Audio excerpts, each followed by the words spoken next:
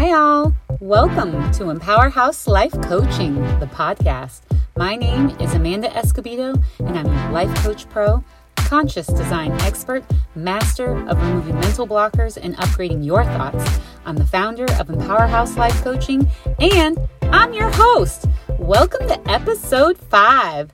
Per usual, I've got a burning question for you. And my burning question is, how many of my high achievers out there are working hard at something you love and are feeding your passion versus working hard at something you don't care about and are feeding your stress? If you're feeding your passion, awesome. But I have a feeling that's a small percentage of you. Why? Because the stats don't lie. Statistics show that only 13% of U.S. workers are passionate about their work, which means a whopping 87% of you are not. Yikes. Today, we're going to review how your passion impacts your work performance and your regrets in life. And we're going to provide you with simple tools that will help you tap into your greatest gifts, your passions, and your purpose. But before we do, let's define the 3 components: unique gifts, passion, and purpose. Starting with gifts. When I looked up the definition of a gift, it's a thing given willingly to someone without payment. It's a present. It can also be a natural ability or a talent. Now, for the sake of our conversation and speaking to your unique gift, I think it makes sense to combine the definitions. And for me, that looks like your unique gift. It's your natural ability given or shared with someone. And your natural ability, your unique gift, is adding value to someone else's life. Now, Steve Harvey says everyone has a gift, but not every person recognizes what his or her gift is. Being able to identify it is the key to fulfilling the unique purpose of your life. However, don't confuse a gift with a talent. Anyone can learn a talent, but a gift is something you're born with. When I think of myself and my gift, I actually have a really hard time naming or articulating it. And what I end up with are multiple gifts. 1, I'm a naturally curious person, and curious in the sense of other people. 2, I have the ability to build trust, rapport, and create a safe space with people, new people, fairly quickly. And 3, I have the ability to really listen and hear what is not being shared. And the results of these gifts, when people leave a conversation with me, they tend to have a better understanding of themselves, why they do the things they do.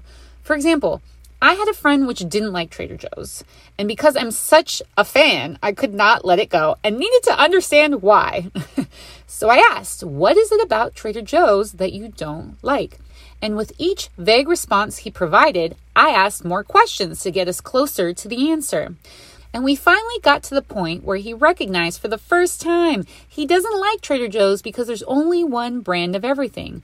Whereas at Vons, there's like 15 brands of sharp cheddar, and he's familiar with most of them. And the one brand that Trader Joe's carries, which is Trader Joe's, he's uncertain if he'll like it because he's never tried it. And for him, if he were to go into a Trader Joe's store and get an entire basket of groceries, that's too much uncertainty. Because what if he doesn't like anything he buys? That's a lot of money wasted. Now, this is extreme. I know. But that's how his brain processed the whole newness of the store. And I remember leaving that conversation and him saying, only Amanda Escobedo would unpack why someone doesn't like Trader Joe's. And I was like, well, now you know why you don't like Trader Joe's, so you're welcome. That's my gift. But the specific example is so important to reference because you don't only use your gift at work. You get to tap into and apply your gift wherever you are. Now, let's get into passion. What is passion? When I looked up the definition, there were quite a few definitions related to passion, but there were 2 in particular that spoke to me the most in reference to our topic. Definition 1, passion is an intense desire or enthusiasm for something. Definition 2, passion is a strong and barely controllable emotion. Now, to me, passion is about the emotion and it's about you. Passion is about doing something that not only makes you feel good, it fires you up inside. Denny Diderot, He says, only passions, great passions, they elevate the soul to do great things. Now for me, I have a couple of passions. One, I love deep conversations. Deep conversations for me, they allow me to see you, therefore connect with you. And when I connect, I get energy. I feel juiced. Alternatively, when I have a surface level conversation with someone, I feel uncomfortable and it drains me. Number 2, I have a passion for coaching. I'm so passionate about this work because coaching has been life-changing for me. I almost feel like I have the secret sauce to life. But I don't want it to be a secret anymore. I want to share the magic sauce with as many people that will listen to me. Additionally, coaching, it allows me to share my gifts with others, which is helping them better understand themselves. And 2, it feeds me. It allows for me to have those deep conversations. Having said that, life coaching is a made-up industry, along with technology, manufacturing. So many of our industries were evolved in and for the modern day.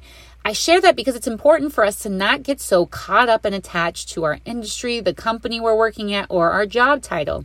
Your job title or industry, it's just a vehicle for your gifts, your passion, and your purpose. There are so many vehicles which can take you where you want to go. And shoot, if you don't like the vehicles out there, you can innovate and create your own vehicle. That's the beauty of life, the beauty of your power. Everything you see out in the world, the chair you're sitting on, the headphones you're listening to me on, there was a time they didn't exist and someone had an idea. The only difference between their idea and your idea is they didn't ignore the idea. They made the decision to take action and figure out how to create it. Now, your purpose. What is purpose? Again, when I looked up purpose, there were a couple of definitions, but the definition which resides most with our topic today is purpose is the reason for which something is done or created or for which something exists. Now, to me, this means your purpose is your why, and your purpose is what gives you clarity and direction. Simon Sinek says, everyone has a why. It is the purpose, the cause or belief that drives every one of us. And Jack Canfield says, clarify your why. What is the why behind everything you do? When you know this in life or design, it's very empowering and the path is clear. So for me, my purpose for coaching, my why comes down to my beliefs. I believe everyone has a truth. Everyone has a purpose. I believe everyone is destined for greatness. I believe I was built with the intent to share this philosophy and help others unlock their greatest gifts and pursue their passions with a clear, strong, and unshakable mind.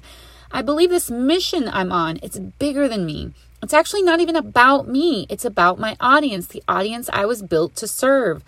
Kevin Hall says, your gifts are not about you. Leadership is not about you. Your purpose is not about you. A life of significance is about serving those which need your gifts, your leadership, your purpose.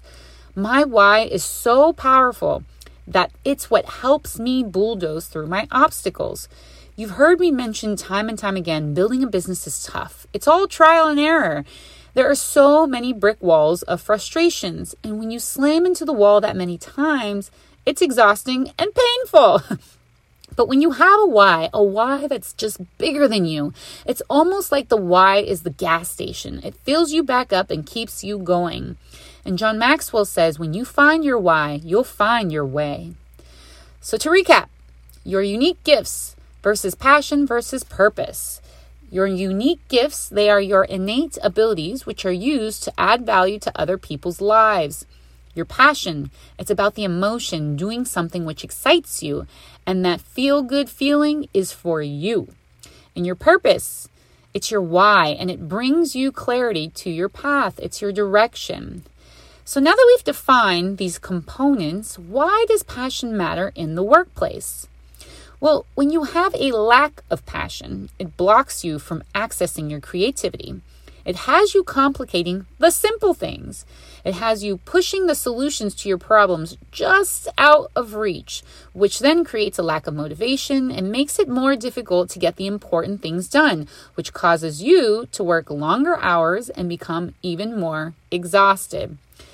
My friends, Passion, it's the key ingredient for sustained long-term performance. So now that we've gone through that, let's put work aside for a second, and I want to focus on you. If you were to continue to work hard at something you don't like or potentially even hate and are feeding your stress, what might life look like 6 months from now? How about a year from now? 3 years? 5 years? 10 years from now? What kind of opportunities might you miss out on, or what kind of issues might arise? Now, if you're thinking, Amanda, I don't know, I haven't thought that far ahead. Well, let's have science bring you some insight and a look into the future. So scientists out of Cornell and the New School for Social Research recruited hundreds of participants to uncover their regrets. And they divided their regrets into 2 categories. One was the ideal self, who you've dreamed of being or becoming. And 2 is the ought to self, which is meeting expectations or ideals of others. As you can imagine, regrets of not living your ideal self won by a landslide. 72% of participants had regrets concerning not fulfilling their ideal self, or what I call living their unique blueprint. Additionally, there was a Kellogg School of Management professor who conducted a similar study, and he found that people also regret things they didn't do far more than the things they tried but failed at. Now, because I want to help you sustain your peak performance, and I don't want you on your deathbed with regrets, today, I'm going to provide you with 2 simple tests that will help you identify your unique gifts and discover your passion and your purpose. What's great about these tools is they can be applied to every area of your life, not just work. And they will help you look within and unveil your play-by-play, your unique blueprint. That said, let's get into it. For a moment, I want you to think about work. Think about the organization you're at or the business you're running. Think about your duties, your day-to-day responsibilities. Think about the different people you're required to interact with to get the job done. Does your work give you ease? Does it give you energy? Is it enjoyable? Now, this is the Triple E test. Ease, energy, enjoyable. Now, ease doesn't mean easy. When something is easy, you might feel bored or disengaged. But when you have ease, you're in flow. And for energy, what you want to think about is, does this overall experience bring my energy up or down? Do I feel heavy or light? And for enjoyable, you want to apply the 80-20 rule. The reality is we aren't going to like everything about our job or the people we're interacting with, as an example. But the goal is to enjoy the overall experience, the overall work experience, at least 80% of the time. Now, if your overall work experience passes the Triple E test, then you'll likely feel like you're doing meaningful work. It will feel natural to do. Time will fly. It will be something you look forward to. You will feel good about yourself and the work you're doing. If you didn't pass the Triple E test, or you're unsure if you passed the test, flip the coin and apply the Triple D test. Dull, difficult, depressing. Ask yourself, does my work feel dull? Does it feel difficult? Does it feel depressing? If you said yes to any of these questions, the next step is to get clear and specific. For example, if the job feels dull, what part? Is it the company, the industry, the position? If it's difficult, what part? Is it a specific responsibility within the scope of your role? Is it the whole role? Is it the people that are difficult? Is it the amount of change because it's a startup? And if it's depressing, again, what is depressing about it? Is it the amount of hours you're putting in? Is it the workload? Is it the compensation? When you get clear on what isn't working, think back at previous experiences, previous jobs, and ask yourself, did you ever have a job or a general experience where you felt at ease, in flow? If so, what did that experience look like? When your energy was up and things felt light, what did that experience look like? Has there ever been a time where you enjoyed your work, the organization, the people? If so, what did that look like? And whether you've had those experiences or not, tap into your imagination. If you had a magic wand and could create your ideal work environment, position, a business for yourself, what would that look like? What we want to do is open up the possibilities for you and create your work experience with intention, whether that's in your current position and organization or in a new position or organization. Let your desires direct you. Your desires, they are the compass to your purpose. So to recap, to identify, express, and fulfill your unique gifts, passion, and your purpose in your work or any area of your life, apply the Triple E and the Triple D test. And your Triple E test is, does this give you ease, energy, and enjoyment? And your Triple D test is, does this feel dull, difficult, or depressing? Now, I know tackling all of this on your own can often feel overwhelming to the point where it's just easier to stay where you are. But I want to let you know you don't have to do the work and figure this all out on your own. Life coaching not only empowers you to create a vision of possibilities and create absolutely anything you desire in your life, but it provides you with support and accountability. And the first step in the process is raising your awareness of what you really want in your life, what you want for yourself.